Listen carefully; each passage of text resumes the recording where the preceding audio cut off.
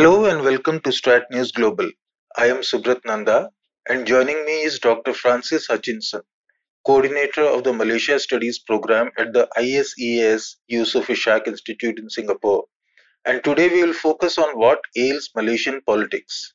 Dr. Hutchinson, later this week the Malaysian government will present a budget that's supposed to give succor to the economy that's been battered by the pandemic. Given the government's slender majority, how big a challenge is it for Prime Minister Muhyiddin Yassin? Okay, well, firstly, thank you very much for inviting me. I'm very happy to talk to you today. So, you've referred to the budget. So, yes, it is important for the budget to be passed, of course. But beyond that, I would also like to highlight that no less than 25 MPs have put forward motions of no confidence in the Muhyiddin Yassin administration. And I think that these no confidence motions are a reflection of three things.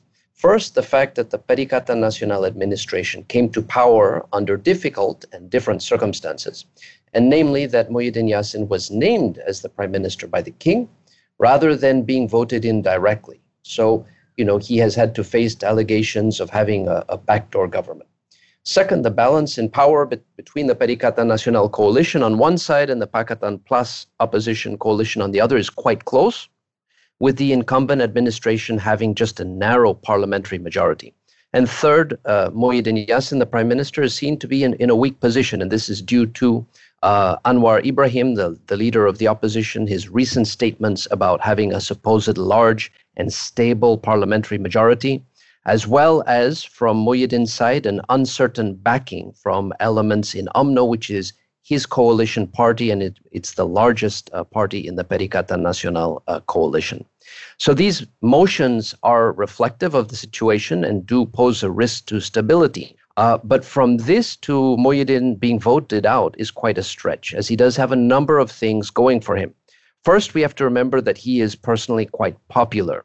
And a survey carried out by one of Malaysia's foremost polling agencies found that he enjoys the approval of 69% of the population. And among Malay voters, this rises up to 93%. So it's very difficult to imagine anyone else at this point in time having these levels of approval. Second, of course, he changed the parliamentary speaker, and this position is very influential as this person decides on the order of business in parliament, and government affairs always take precedent over motions put forward by individual MPs, which are called private members' bills. So the speaker can opt to put these issues at the bottom and never get to them. And third, we had elections held in the East Malaysian state of Sabah in September. And following this, the COVID numbers in the country really have increased rapidly. So the country is dealing with a very, very big increase in numbers now. And that also argues against holding elections right now.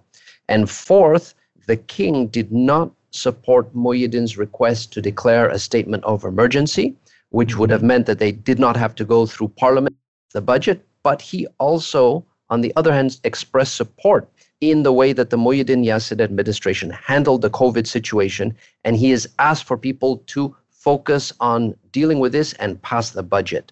So while Muhyiddin Yassin is in, shall we say, a delicate position, I think we can expect the budget to be passed. The current spell of political uncertainty sticks out in a country where one coalition ruled for 6 decades. The 2018 election was seen as a watershed, but what followed was instability. What has gone wrong? So I'm not sure that we can say that something has gone wrong. Certainly, you're correct that you did have a long period of stability or lack of change, if you will. And following 2018, we have had a lot of change. And actually, if you like, there's some analogies with India, which of course was ruled by Congress from independence and then for a very long period of time after that. So, this in India, Congress is very much associated with the founding fathers and the move to independence. And this certainly is something also that benefited Barisan Nasional, the previous ruling coalition. But of course, after a while, you have people that want new and different ideas. And then you also have increasing regional identities in India as well as Malaysia. And there needs to be some framework for these differences to be taken into account. And coming back to Malaysia, you also are seeing the exhaustion of traditional styles of politics, where you have strong grassroots machines that mobilize voters at key points in the electoral cycle, that promise specific infrastructure projects to communities in return for their support. Now you have a larger urban population that cares about issues like governance, anti-corruption, and the quality of public services. And this is difficult for the traditional political model to respond to. I think another thing to highlight is that since 2008, various opposition parties have been able to coordinate among themselves to avoid three-cornered fights. And this has dramatically helped them capture important gains in terms of parliamentary seats. So perhaps we can turn your initial statement on its head and not say that there's something wrong, but more like Malaysia has become normal. It's become more like other countries where you have changes in the top level direction of the country, you have smaller majorities, and you have coalitions that are formed from big parties that need to cater to small parties to get them on board, to get the numbers, to get a parliamentary majority. Once the king's role was largely ceremonial, but now the monarchy is playing a pivotal role in governance. What explains the transition? Is the royalty getting more political? So, of course, when you look at the structure of Malaysia, you have a very, very defined position for the king, who is the monarch for the whole country, and then the sultans, who are the traditional rulers of certain states within Malaysia. And so these people are responsible for religion and Malay culture, the king at the national level and the sultans in their states. And also they are historically important, and the wording in the federal and the state constitutions actually gives these rulers substantial influence. For example, when you look at the wording of the constitution, kings and the sultans are tasked with appointing the prime minister, or in the case of the states, the chief minister, who, and I underline, in their opinion, commands the confidence of the majority, be it in the national parliament or the state assembly. So you can see that this wording gives the ruler in question a significant amount of leeway, because this comes down to perceptions. And then there's another historical aspect that I think we need to highlight, and that is, if we go back before 1983, kings and sultans had very expansive prerogatives. For example, they could actually block majority decisions in the national and the state parliaments. And what happened in the 1980s and the 1990s under Mahathir Mohamad, the first time he was prime minister, was that the influence of the rulers was reduced in certain ways through two constitutional amendments. And one of the key changes was that they were no longer able to block decisions made by Parliament. So there was a big constitutional crisis in 1993, and really kind of, if you like, the soft power of the monarchs was quite significantly curtailed. And then you had Mahathir, of course, who was in power up until 2003. And then I'd say you sort of had a period of about 5 or 6 years after that, as the elected leaders and the monarchy on the other side were sort of finding their balance. And very much during the Najib Razak period, we see that the kings and the sultans emerge to play a more expansive role, and particularly when it comes down to deciding who is the person that commands the majority of whether it's the parliament or the assembly. So, there was a long period of stability, as you mentioned in your first question, and a greater state of flux. And in this context now, particularly with, the new government that had to be named and so on, at the national level, but also at the state level, you have the king and the sultans kind of moving into space that has been left to them by elected leaders that either don't have a lot of experience or that have weak majorities. You just talked about Mahathir Mohamad. He's well over 90, has been Prime Minister for over 2 decades, yet shows no signs of political fatigue. Last month, his opponent Anwar Ibrahim made an unsuccessful bid for the top job, and the current PM, who is over 70, hasn't shown any promise. Is there scope for new leadership? So those are some interesting questions, and I see that for me, there's, let's say, 4 main issues. So the first one is the promise or lack of shown by the current Prime Minister, Muhyiddin Yassin. Then we have the role of Mahathir. Then we have the role of Anwar, and particularly his bid for the prime ministership. And lastly, the role of new leadership. So on Muhyiddin Yassin, actually, there I would differ a little bit. I would say I don't think he's done so badly.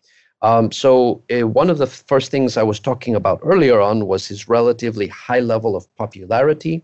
And this was due to, quite a hands-on approach to dealing with the COVID situation, also appearing in the media, but also letting the civil service do its job and tackle the COVID situation from a medical point of view.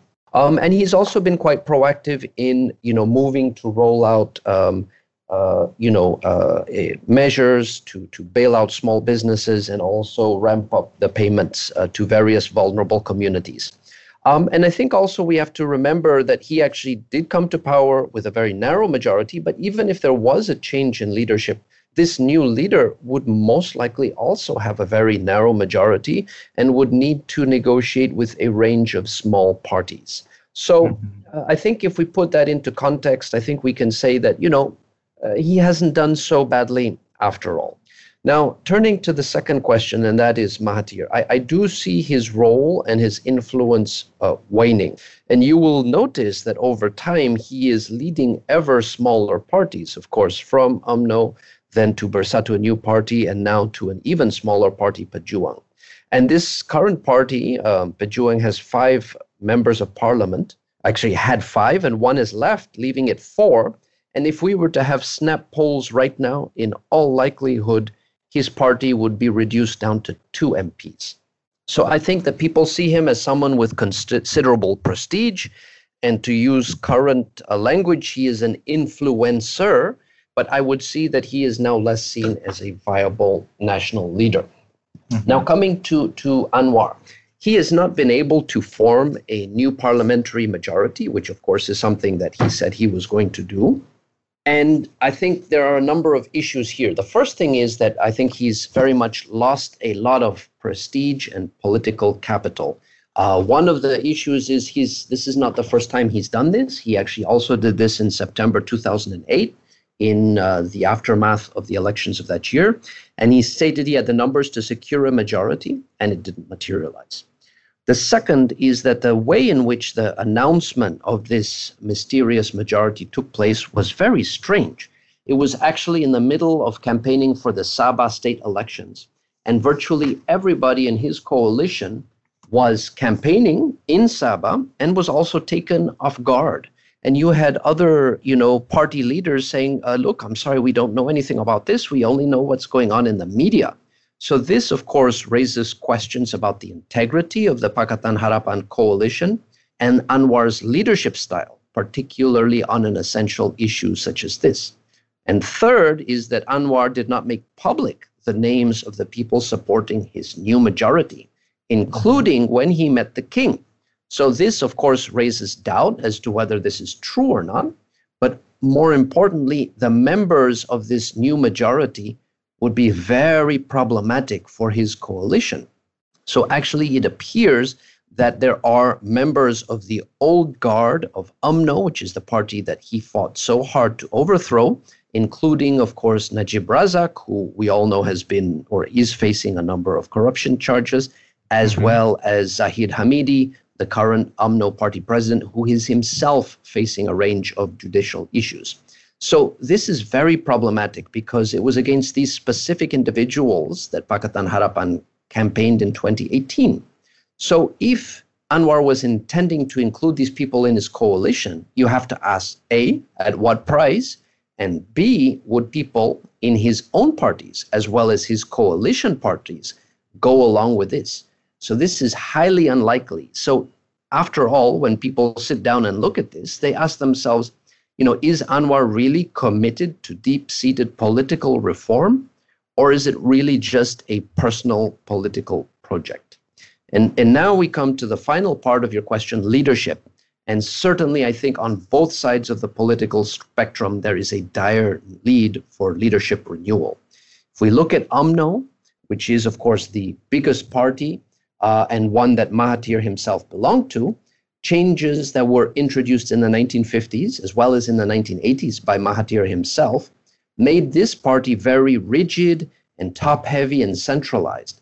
And Mahathir's management style and personality also made factionalism and infighting worse. So this led to a lot of younger politicians being quite frustrated. And so when they had an opportunity to leave UMNO and join a new political party, Bersatu, they did so. But then you had the same problem where Mahathir and his son and Muhyiddin Yassin, the current prime minister, dominated the new top positions in the party.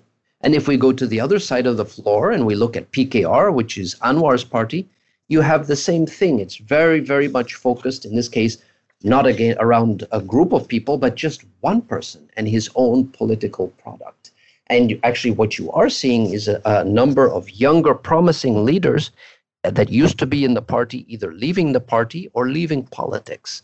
So I think that this really does point to the need for a generational shift. And actually, while it's early days and it will be very difficult for this new party to work in the current parliamentary system, there is a new youth-based party called Muda that was founded by one person that used to be in Mahathir's party. His name is Said Sadiq, which expressly tries to deal with this issue, really trying to move away from a very, very top-heavy party structure to having younger and new people in command. So I think that this is something that we do need to look out for.